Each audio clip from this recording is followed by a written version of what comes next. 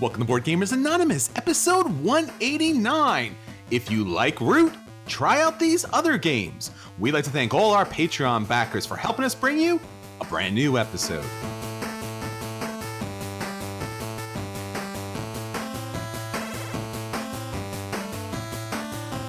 You're listening to a proud member of the Dice Tower Network, dedicated to bringing podcasters together for the greater good of gaming.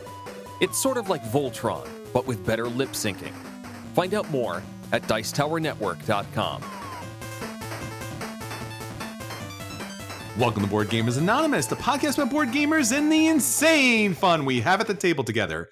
This is Chris. And this is Anthony. Anthony, it is once again Board Gamers Anonymous getting the big, heavy, crunchy, fun games to the table. And we have a great episode this week. We're talking about Root, the hotness from Leader Games that's, I guess, really kind of taken the world by storm lately. Yeah, this game is just everywhere right now. It is the sequel, the spiritual sequel, we should say, to Vast. It is incredibly asymmetrical. It's a war game. It's by Cole Worrell, who's done some other great games like Infamous Traffic, John Company, both games I really enjoy. But this one's much more accessible, and people are all over it. And while we're not doing like a full review here, we're going to talk about other games you might like. We are going to talk about it a little. If you want to hear like a lot more about the game itself and what I think, at least, along with Jason from Every Night is Game Night, check out episode 106 of that podcast, because we talk about it at length. Plus, we have the designer on to talk about how to actually play the game a little bit better. Yeah, we'll have a later review once we get all of the plays down at the table. But it is interesting that no matter where you live, no matter who you game with, whatever your game group happens to be, it's interesting that we all tend to have the same conversations at the table about particular hotness. And it's surprising. Like you're in Pittsburgh, I'm over here in New York City, and we were playing Brass, but Root was coming up throughout the whole time, and people are talking about getting to the table, and I've heard this about it and I've heard that about it, and maybe it plays like this or maybe it plays like that. And it's interesting how it really enters the zeitgeist, and it just permeates all these different types of game groups and different people that you wouldn't think it would hit, and it's hit pretty hard. Yeah, it's always funny when a game's like in your consciousness for months. This is a game where we talked to the designers over a year ago. They had the demo at Gen Con last year. Yes. We saw it. We were part of the Kickstarter. We were involved with all that. And then a full year plus later, this game is now exploding everywhere. It was the biggest hit of Gen Con, and now everybody's playing it. It's sold out. Their entire first print run is sold out. Their second print run's almost sold out. And it's kind of a crazy thing where the game just kind of took on a life of its own. And we didn't really expect that, because it was similar to Vast in a lot of ways. And Vast was very popular, but at the same time had its own issues. But yeah, we'll get to that, like what worked, what doesn't work, and what you should be looking for. But Root is the game of the moment for sure. Anthony, we still have some conversations going on with BGA. So why don't you tell everyone what's going on that we wanted them to get involved with? All right, guys. So the big thing this week I want to tell you about is we have a contest coming up, and it should be up by the time this episode airs, or shortly afterwards. And what we're asking for you guys to do is tell us your favorite games. We're coming up on episode 200, and we're going to be having kind of a special feature where we talk about our favorite games, but we want to know your favorite games as well. So all you have to do is hit up the Facebook page, hit up BoardGamersAnonymous.com, check out, there's going to be an article for that, several other episodes after this. And all you have to do is enter the contest, tell us what your favorite games are. I think we're going to set it to tell us at least 5, but as many as you want after that, because we're aiming for a top 20. And we're going to use that. We're going to build a top 20 from everybody's responses and share that on episode 200 with our own favorite games. So let us know what you like. Let us know what your favorite games are. You will be entered into a chance to win a free game of your choice within certain conditions, which will be printed there, alongside the contest. It's very easy. Just list your favorite games, hit up BGG and copy paste. Simple as that. So that should be up very soon. Looking forward to that, and looking forward to everybody's answers. Yeah, we'd like to hear what you love to play so that we can talk about that in upcoming episodes. But Anthony, before we get into all that, let's hear what people are talking about right now. What's our question of the week? Okay, I asked everybody what Kickstarter trick is most effective in getting you to back a game. So, stretch goal exclusivity, early bird offers, reduced shipping, never going to retail, basically all the basic Kickstarter things that everybody tries to do. And then I also asked which of these tricks is least effective. So, a lot of people said that most of the tricks were ineffective, which is funny. Like I have a similar thought. I don't like those things, but getting down to the basics of human psychology, some of them really work. So there you go. Scott says having a well-produced game is a good way to get there. And then Tommy says he's in an extreme minority and that he has never backed a Kickstarter and probably never will. And I agree, he's probably What? in a very extreme minority.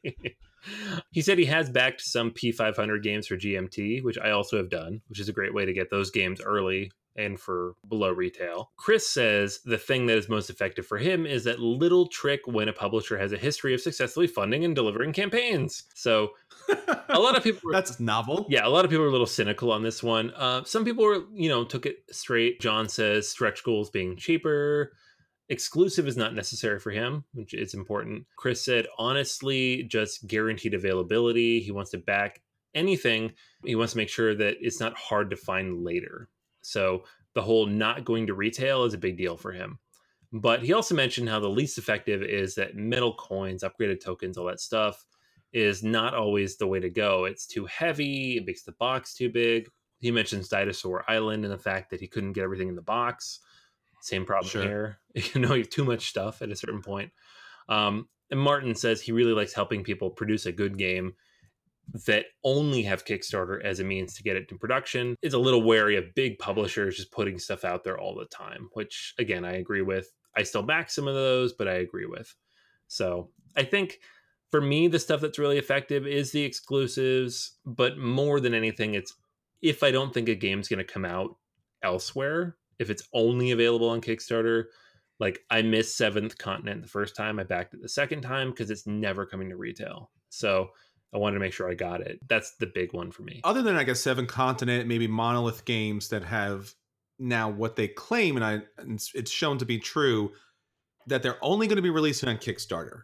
Beyond that, I've heard a lot of different publishers say that this game's only going to be on Kickstarter, so you have to back it now, only to see that it's on online publishers, online retailers after the fact, and that really upsets me.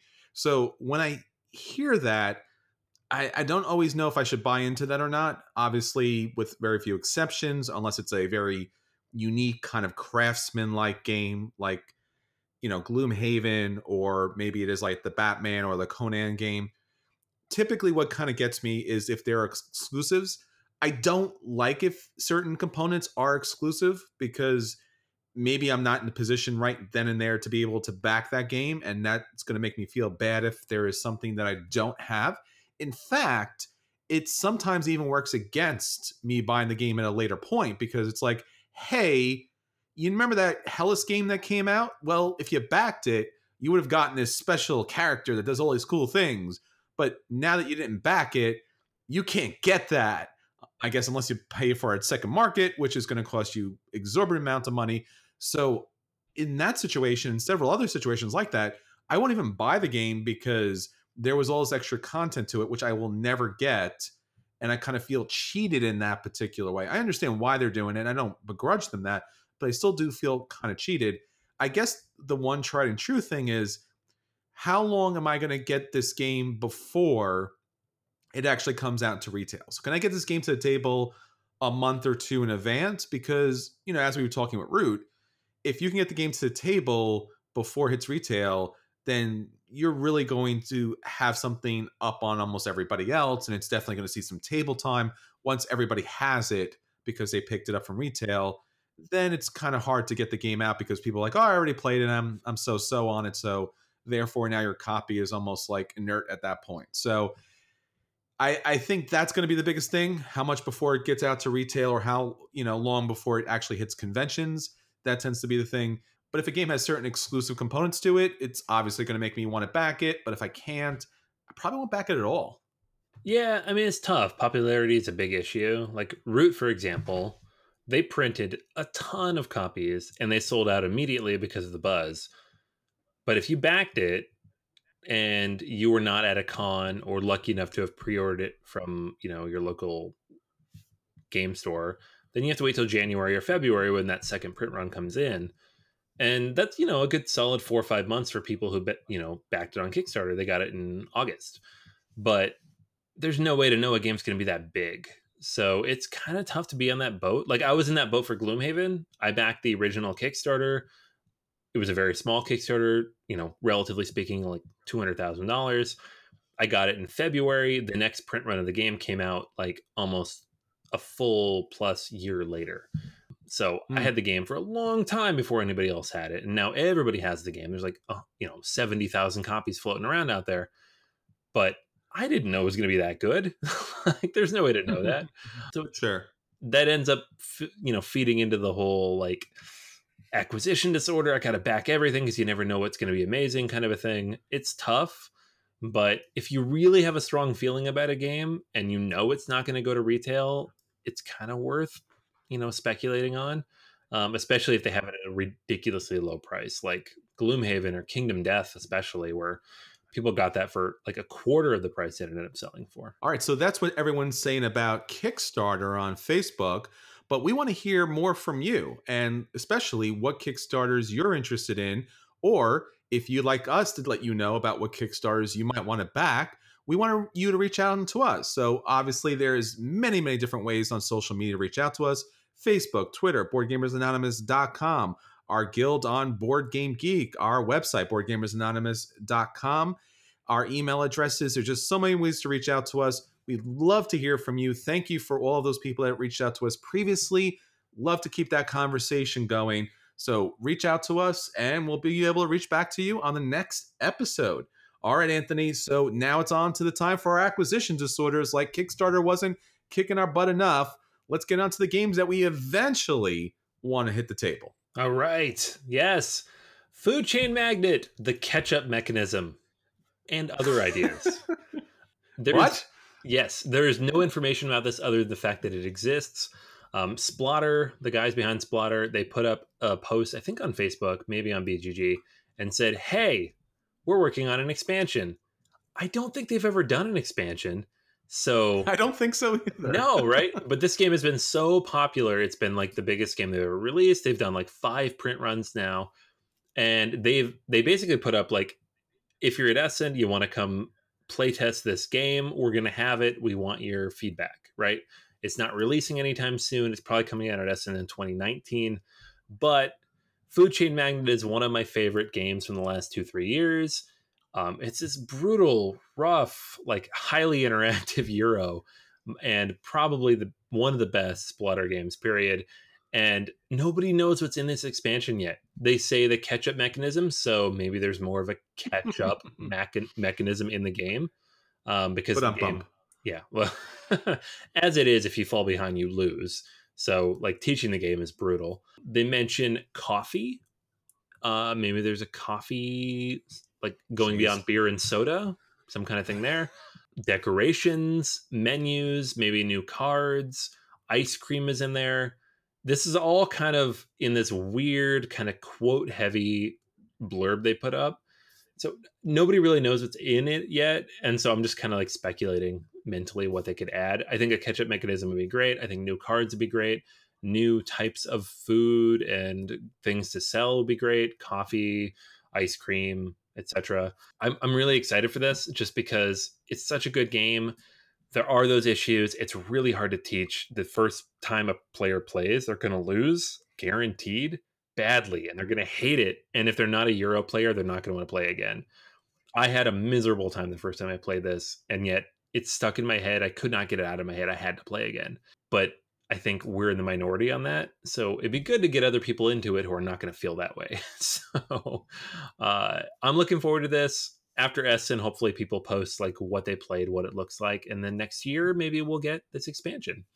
And that is the catch-up mechanism and other ideas for Food Chain Magnet. Is that supposed to be the title, or is that just kind of like the, I guess, placeholder? That's what they put on BGG. Like they submitted it and it was approved. It's number one on the hotness right now. Food chain magnet colon the catch up mechanism and other ideas. So, um, Like our hobby isn't esoteric enough that we have to yeah. add something like that. So someone's like, "Hey, I keep hearing about this board game thing. Let's see what the hottest game is." The catch-up mechanism and other things? Come on. You guys are messing with me here. I really want that to be the case, though. They're splotters, so it actually might be the case because they are very much like blatant, no frills, yet excellent direct gameplay. So I would not be surprised if that was just not on the box because that's Splatter. So yeah, I'm not too sure about this expansion just because there's so much in the base game already, and that might just be the tipping point for most people. As you mentioned, it's hard to play if you're a first time player, and now there's extra dimensions to the game. But maybe there'll be some streamlining. Who knows? Maybe there'll be a new printing if they kind of bring out like a big box version of this so that actually people can pick it up without having to spend 150 bucks. That'd be nice. All right. All right, so I want to talk about a game that is on Kickstarter right now, and that is Key Flow. This is a campaign that'll wrap up on Friday, October 12th. So you will have some time to check this campaign out and see if you'd like to pick it up. So Key Flow is the latest game in the Key series. And basically, what we're looking at is yet again another medieval setting where you are managing a small village and a number of different buildings come into play. And you are sending your workers to different buildings to generate resources, transform and upgrade buildings, and score victory points, like any good Euro game.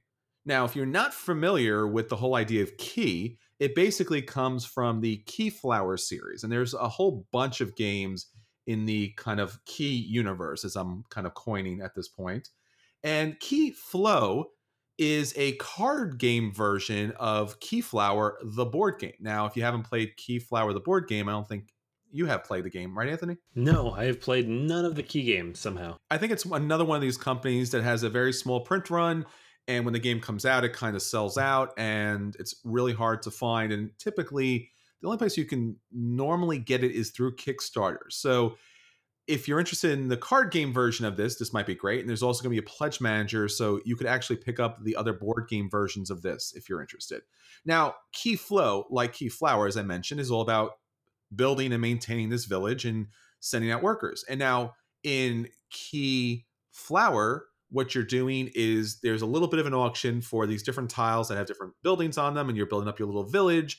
And it's very important how you put together the village because the road is going to be essential on moving your resources. So your meeples are actually currency, but they're also a worker placement element to it as well. So it's very tricky, not to mention the fact that you can also play your meeples on other people's buildings, which makes things even trickier. But in Keyflow, a lot of those elements are still true, but it's basically coming down to cards. So there's a drafting mechanic. So you'll have an opportunity to have a handful of cards. You'll pick one card, decide to put it into play, and now you have a new building in play. Beyond that, there are these keeples. Now, instead of meeples, they call everything with a key. So these keeples that you'll actually have as a card. So instead of actually having meeples, you'll have a card that'll have these little keeples on it, and you'll place this on top of or in front of a building, and that will activate the building that you own or someone else owns based upon the card. So the card will tell you where this little person can go to activate those particular buildings. So it's a very streamlined version of building up this little village, connecting the roads, connecting the river, and then in the summer phase there'll be these boats that'll give you extra abilities. The fall phase there'll be these storehouses where you'll be able to store up resources, victory points, and then the final winter phase there'll be these big kind of bonus cards that you'll be able to choose from.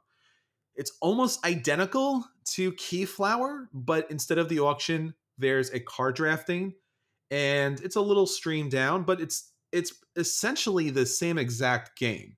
So if you don't have the table space for a Keyflower game, or maybe you just want something that's a little quicker, or you enjoy the drafting mechanic more than you do the auction mechanic, Keyflow might be for you. If you want to pick up the game itself, it's going for about 40 euros, which is about $52 American. Obviously, that could change from time to time. And as I mentioned, there'll be a pledge manager. So if you want to get their other games, that might also be available for you. I'm looking forward to this. I'm not sure if I'll back it yet. I'm going to kind of get a closer look at it as far as the game's concerned. But I've generally enjoyed Keyflower and its different expansions. And I know it has a loyal and cult following. So this is definitely something you should take a look at. I am interested, but again, have not played any of these, so I guess any of them would be interesting at this point. It's true. All right, Anthony, so that's everything for Acquisition Disorders. Let's get on to the games that actually hit our table this week. We want to let you know if those games are a buy and you should pick those games up. If the game's a play and you should sit down and play them. If the game's a dodge and you should find yourself another table. Or if the game's a dreaded burn and you should avoid the game at all costs, whether it's a board or a card game, it does not matter. Just avoid that, my friend.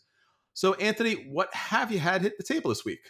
Okay, I'm going to talk about a couple games real quick, both pretty quick. First of these is Fae. This is a semi-new release from Z-Man Games. It's a re-implementation of Clans from 2002, designer Leo Colavini.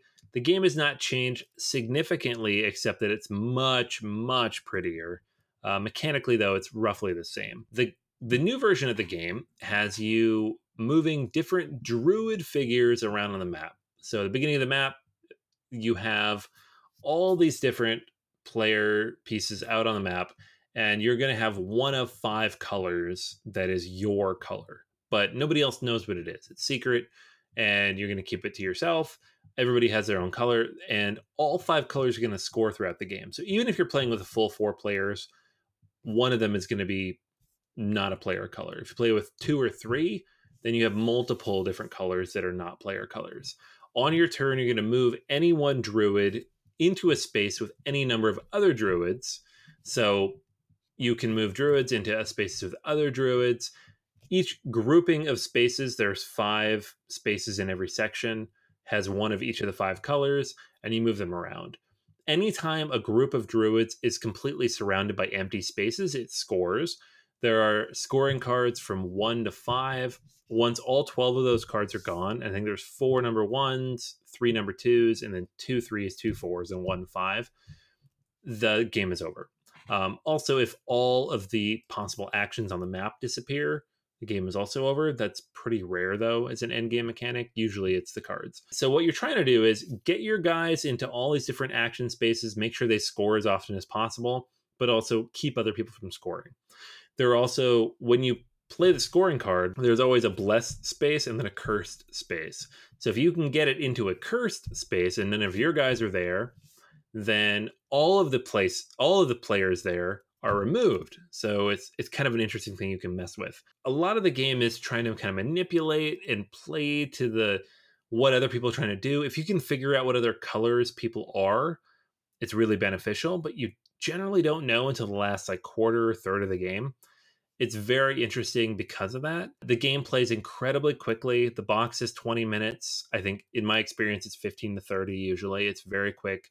And while there is kind of a bluffing mechanism here, it only really works if people know who you are or don't know who you are, as the case may be. I really enjoy it. And the reason I really enjoy it is you can sit down and play 2 or 3 games of this in a row in an hour, give or take. And people really get into it because they don't know what colors you are. They don't know what colors they are necessarily at the start of the game. And you really end up kind of playing out the different possibilities. The first time you play it, it feels random. The second time it feels slightly organized. The third time you're like, okay, I feel like I know what I'm trying to do. And now I have a sense of how to balance this out. It's a fun game. I can see why they brought it back. I can also see why the score on BGG is not super high, though it's a relatively light game. It's very quick. If you don't play it a bunch of times, it feels random. It doesn't feel like you have a ton of control over what happens. And in the end of the day, it comes across as kind of an abstract game. It's very puzzly. It's very abstract. The fact that they're druids doesn't matter all that much, but I do appreciate that the artwork is so nice. The board is pretty. The pieces are nice. The different cards you have that you're playing are very nice. So it's a game I enjoy having. I'm going to throw it in my game bag for a little bit now because it's quick, it's easy to play, it's accessible, and most people I play with, even if they don't like it, they didn't invest a lot of time. So this is a solid play. And that's Fae. The second game I wanted to talk about is Pakoko. Pakoko is from Brain Games. They are the people behind Ice Cool and a lot of other kids' games. This is designed by Adam Porter. And at first glance, you think, hey, another kids' game. It's from Brain Games. It's not really a kids' game. It's actually a trick-taking game. But the reason it's unique is that you are actually bidding on who will take the tricks. So you taking tricks doesn't mean anything. And that's very unique. And I like that a lot because I generally don't like trick taking games, but this one's very good. The basic idea of the game is you start every round, you have 8 cards, you place them face out in front of you in this kind of peacock mechanism in front of you. You don't know what those cards are. You will never see what cards are in front of you, but you see what cards are in front of every single other person. You then take turns bidding on each other person how many tricks you think they're going to get. There are 8 tricks total. You have 9 bidding tokens. You place them wherever you think, including yourself at the end. And you are trying to figure out who's going to take the most tricks based on what cards you see. It's basic trick-taking rules. High number in the suit wins. The trump, high number in that suit wins. That's it. Very interesting in that way. But the other trick here is that obviously you're not going to play your own cards into the hand for every single time. You're going to play the person to your left. So you can see what their cards are. You can manipulate based on your own bet. And this is the very interesting part is you see everybody bet and then you look and you see, hey, the guy to the right of John only bid 1. I bid 3. That's not good because he has control over what John puts out there. And he could make poor decisions because he only bid 1. It's very interesting in that way. And this is another game very similar to Fae we just talked about, where the first time you play it, it feels kind of random because it's really hard to wrap your head around. But it's not a heavy game. It's not complicated. It's still just a trick-taking game. And once you've played it 2 or 3 times and kind of wrapped your head around the idea of bidding instead of trying to win the tricks and then playing someone else's tricks, it's very, very interesting. I don't like trick-taking games in general, but I like this one quite a bit because it's not the core mechanisms that you see where you could have a hand where you do nothing interesting, you score no points. You can still have hands where you score no points, but it's not really on you.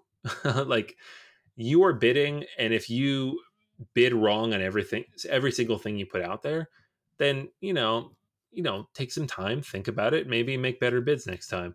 It's not like the draw doesn't kill you necessarily. You have a lot of information to work with. You have a lot of things you can do. I really enjoy this one. I'm going to say Pakoko is a buy. And as a trick-taking game, for me, that's high praise, I feel. It jumps up there with very few other games in that category for me. So definitely check this one out. All right, I'm going to have to say the classic, where's Anthony and what have you done with him? Yeah, right? Because it's trick-taking, but it's not really about that. It's more about the bidding and the bluffing. Sure. I mean, I think both of these games are outstanding just based upon the presentation. They're both very unique, both very colorful and dynamic. And it's just interesting to see something taken in a different way and for it to actually turn around somebody who doesn't like the base mechanic by adding a different twist on it is fantastic.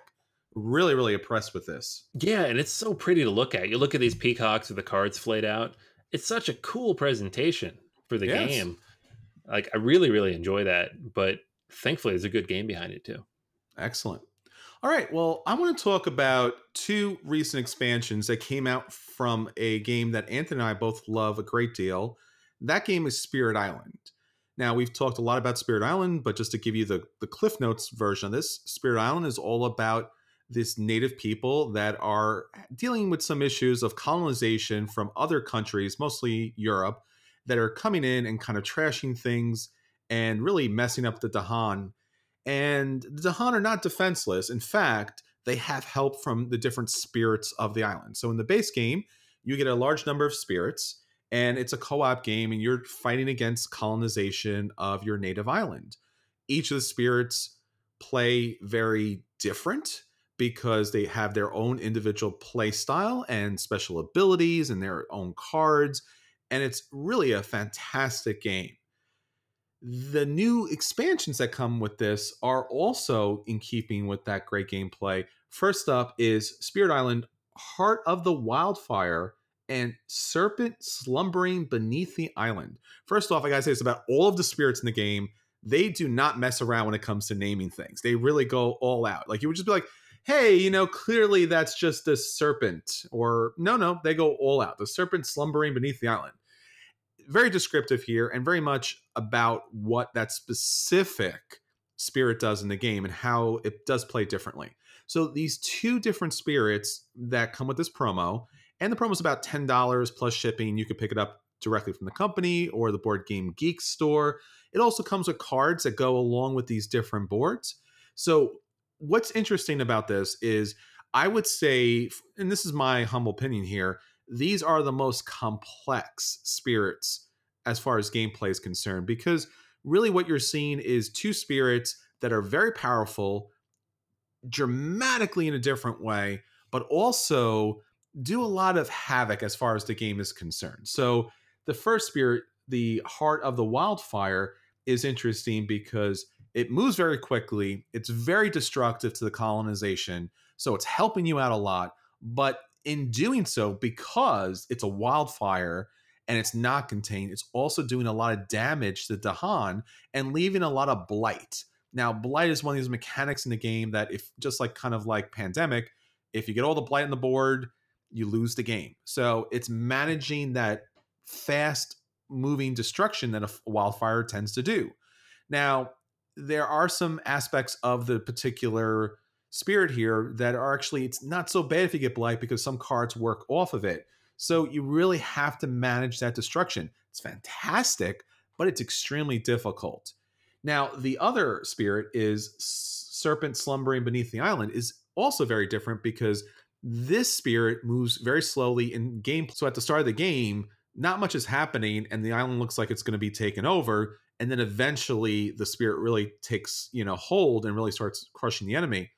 But what's challenging here is, just like the Oberos, the serpent needs to eat the presence of either another spirit, or if you're playing solo, its own presence. Now, presence in the game is going to allow you to do different things, activate special ability cards that are on the island. So presence is extremely important for the game. So you're almost, once again, obviously like the snake eating its own tail. So management is very, very difficult here as well. Both of these spirits, in my experience, play best solo. I have played them in a group and it freaks people out because they're like, you're going to lose us the game here because a lot of things are happening. And then the other players have to kind of manage that a little bit better because you are having a destructive element to add to the game, even though it might be helpful in the long run.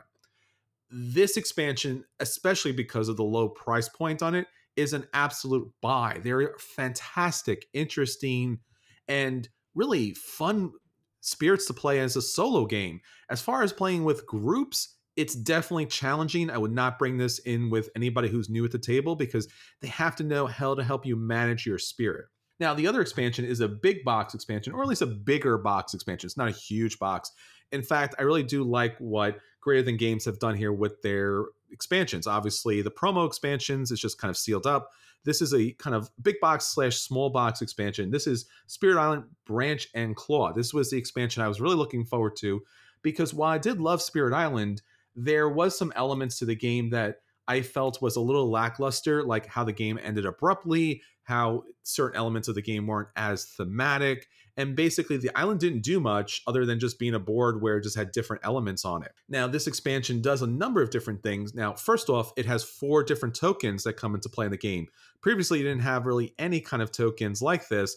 These tokens are interesting because they start with the game and they're added to the game and they work off certain cards, and basically they're going to interact with the colonization here. So there are animal tokens that are going to allow you to mess with the different explorers in the game, cause fear.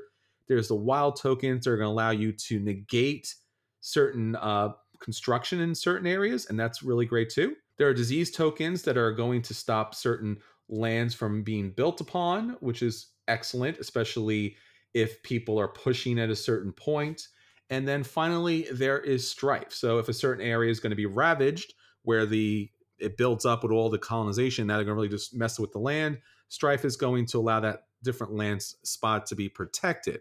Now, all of these tokens come into play. They'll be used up. You'll be able to add more, move things around. In addition to those tokens that come into play, they're also going to play with the 2 new spirits in the game. And that's really important because not only you're getting the tokens, but you're getting 2 different spirits that are really going to, I would say, radically change the game. In addition to the tokens, these 2 spirits are going to work off the tokens the best. These 2 spirits are Sharp Fangs Behind the Leaves and Keeper of the Forbidden Wilds. So the Sharp Fangs one, they're going to work with the beast tokens, and the Keeper of the Forbidden Wild is going to work off of the different wilds tokens in the game. So you really have to play with these spirits in order to play with the tokens, because otherwise the tokens don't really do much of anything. So they are pretty much required as far as that game is concerned. In addition to that, there are new event cards that come into the game. Those are really great. There are scenario cards, and there are different scenarios that come into play that will actually dramatically change the gameplay. Really love that. That was probably my favorite part of the game.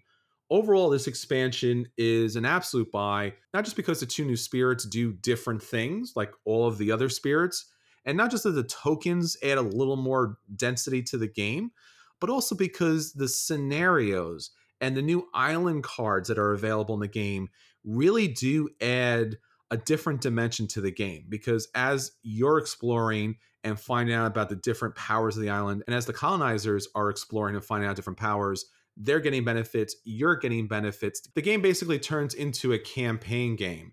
Now, I do enjoy this game now best with this new expansion added to it. That being said, adding this new expansion and all the micromanagement that comes into the game does make this a 1 game night experience. Just because there's now so many tokens to take care of.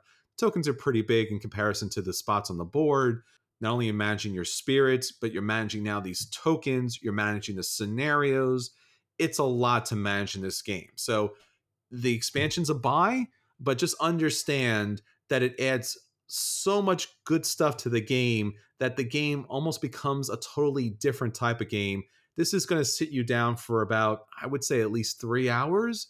If you're playing with a full player count, obviously the game scales very well, but there's a lot more to this game. All right, so now on to our feature review. So for our feature review this week, we are talking about, if you like Root, you should try out these other games. With Root being the new hotness out there, everyone's getting this game to the table or looking to get this game to the table. So once this game actually does hit and you are enjoying so many different elements to the game, you might say to yourself, well, what else plays great just like Root? And your game group might want to play something very similar, as far as maybe being a little lighter, around the same weight, or even maybe a little bit heavier. Root has a lot of different aspects to it, and we're going to talk about some of those. So Anthony, take us through a little bit about Root and its roots. Yeah, this is a very asymmetrical game, as you've probably heard. But at its core, it's really just a war game. You have several different factions. They're all trying to vie for a similar type of thing. You have the Marquis de Cat, who is basically your fascist leader, trying to take over the woods, building different things to produce different goods. They score points by building things and producing things. You have the Eyrie, which are the alternative government off in the far woods, and they have a very strict regiment where they build a kind of tableau of cards that program out your actions. But when those fail, the government fails, and you have to start over from scratch. You have the Woodland Alliance. The Woodland Alliance is your insurgents. They are on the map almost not at all at the beginning of the game, but they slowly start to rise up. And if they're ignored, they will overflow and take out everybody. And then you have the Vagabond, who hops from spot to spot, stealing items, exploring ruins, trading goods, and building up his store of items to take actions. It is a extremely asymmetrical game, but at the same time, the core mechanisms are all the same. The way you move, the way you attack, the way you interact with each other is the same for everybody. And the end score you're trying to reach of 30 points is the same for everybody. The game kind of plays with that idea that Vast brought out, but narrows the scope a little bit. It makes it more accessible, easier to teach in general than Avast was, as kind of a notoriously hard game to teach. Kind of introduces a whole new swath of gamers to the idea of these asymmetrical war games. So we're going to talk about games that kind of do a similar thing. They're asymmetrical, they're war games, they are this whole idea of different ways to approach victory from different mechanics, different angles, different philosophies of gameplay. And we're going to do it in the way we do it with some lighter games that are a little bit simpler and more accessible or more thematic, games that are a similar weight, and then games that are heavier, just heavy games. I'm going to kick things off on my end with a game that is a little bit lighter than Root, not significantly so, but is kind of has the hotness behind it of a popular IP, and that is The Expanse board game. This came out a little over a year ago at Gen Con from WizKids, designed by Jeff Engelstein, and it is a relatively quick, about an hour long area control style war game with support up to 4 players. And people compared it to Twilight Struggle because it's card driven, and the victory mechanics and conditions for every player is a little bit different. Like the things you can do with the cards vary based on which faction you are, because you have the UN, you have the Mars, you have the OPA, and you have Protogen, the corporation. And each of them is a little bit different, but the map is all the same. And a lot of this is similar to what you see in Root. It's not quite as asymmetrical as Root, but in terms of, relatively small board, easy to map, relatively small deck of cards, easy to kind of to get your head around. And the very, very basic ideas of war games kind of distilled down this simple, sub 3.0 weight mechanic.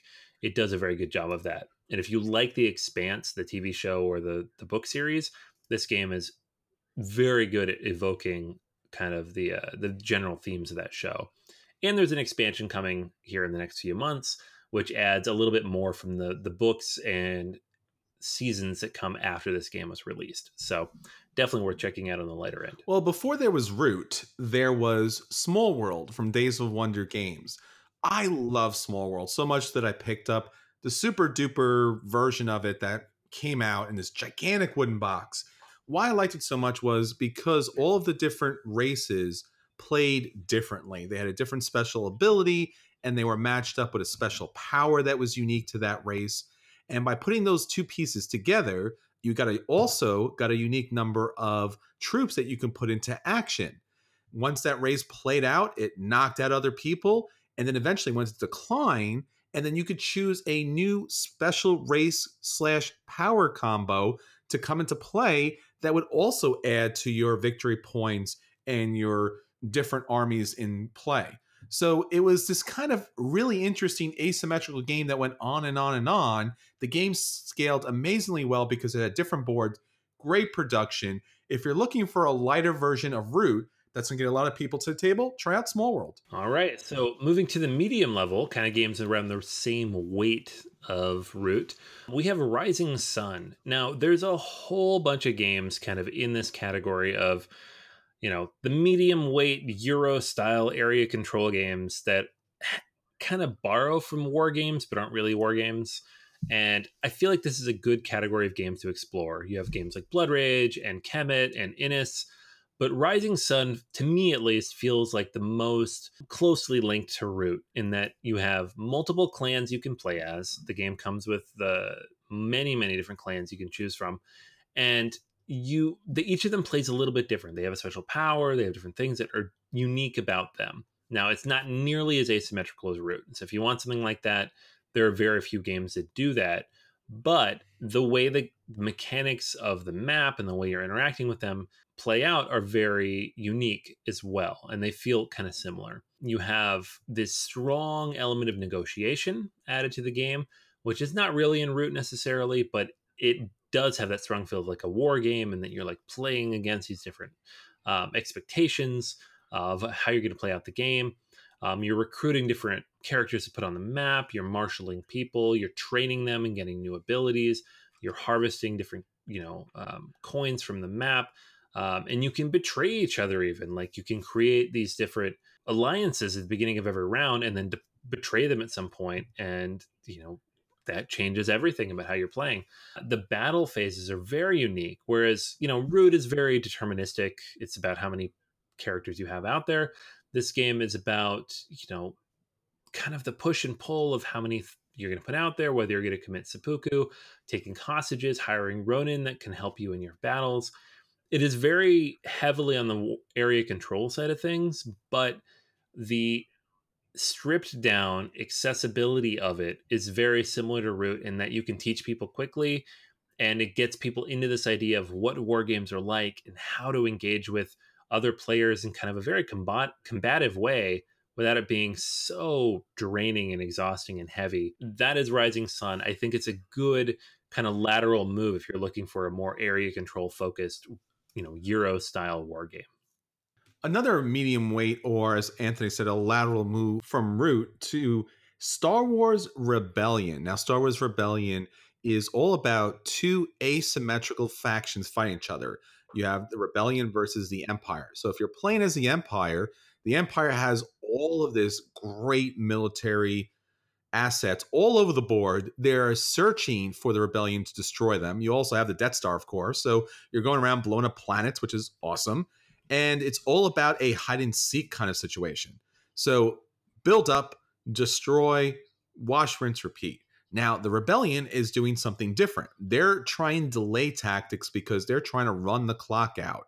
So while the Empire is searching for them, they're ducking, dodging, and just trying to avoid, but at the same time, trying to sabotage the Empire's efforts to build up this massive army and kind of divert some of their resources to different areas. The board's beautiful. The miniatures are gorgeous. It's a lot of fun to play. You're basically remaking the Star Wars trilogy. Now, if you're a big Star Wars fan, you'll know and love everything here. If you're not a Star Wars fan, you're still going to love everything about this game because it plays so, so very well, especially with the expansion, which does some minor tweaks of the rule set, especially the military action. So highly recommend. If you're looking for a lateral move from Root to a two-player version of Root in a way, I would definitely check out Star Wars Rebellion. All right, so now we're going to move to the heaviest game recommendations. And on my end, I'm going to keep it fairly broad because one of the big spiritual indicators here that kind of draws from is the Coin series. The Coin series is a ongoing series of games from GMT. I think there's up to 10, maybe more of these games now that they're counterinsurgency. So counter, CO, insurgency, IN, coin, and different situations in which you had kind of a ruling government, an insurgency of some kind, maybe other factions involved, and all of them very asymmetrical to each other. The one that kind of stands out as kind of the start of all this is Cuba Libre, and this is considered the most accessible entry level game in this series, and it's the one I played first. And all of these are based on Volko Ruhnke's game system, which has been used across many, many different games. You have Andean Abyss, Cuba Libre, A Distant Plain, A Fire and Lake, Colonial Twilight, and they're all kind of based on different historical contexts. So you have the Cuban Revolution, you have the Chilean combats, you have A Distant Plain, which is about like modern anti-terrorism. You have Fire in the Lake, it's about Vietnam. You have Colonial Twilight, which is India at the end of British occupation. They have Historic, Liberty or Death, which is about the American Revolution. Falling Sky and Pendragon are kind of ancient takes on this. But the whole idea is that it's guerrilla warfare, and you have some faction that is trying to rise up against the ruling faction, which is just trying to tamp down and control everything. That idea really plays out in Root. And if you like that, if that's the part you like, if you like the idea of these different factions kind of fighting out this, the way the game plays and all having their unique way that they approach it in different victory conditions, with often a solo mechanic involved, the Coin series has all of that and much more. They are much more complicated. They are strictly war games. There are spreadsheets and flowcharts at the back of the rule books.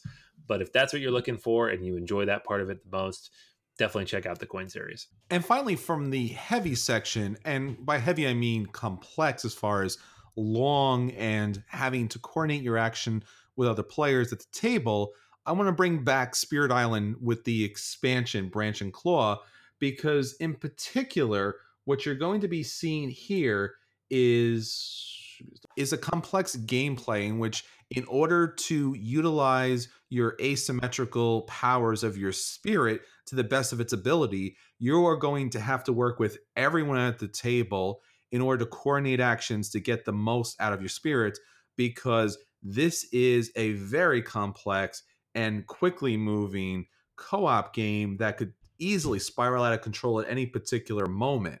So while you're trying to manage the blight on the table, you're trying to figure out how your cards work with the three other players at the table, and what special abilities and what kind of presence you're putting at the table, and how to kind of coordinate all that together. In the base game, it's complicated enough. With the expansion, it's much longer and a lot more to kind of keep an eye out for.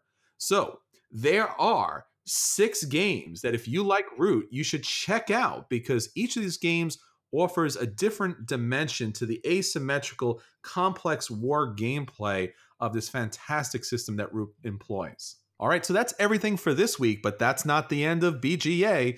If you want to check out some brand new episodes that you haven't had a chance to listen to, check out our Patreon account at patreon.com/BGA. There are brand new episodes about everything in board gaming that you might be interested in listening to.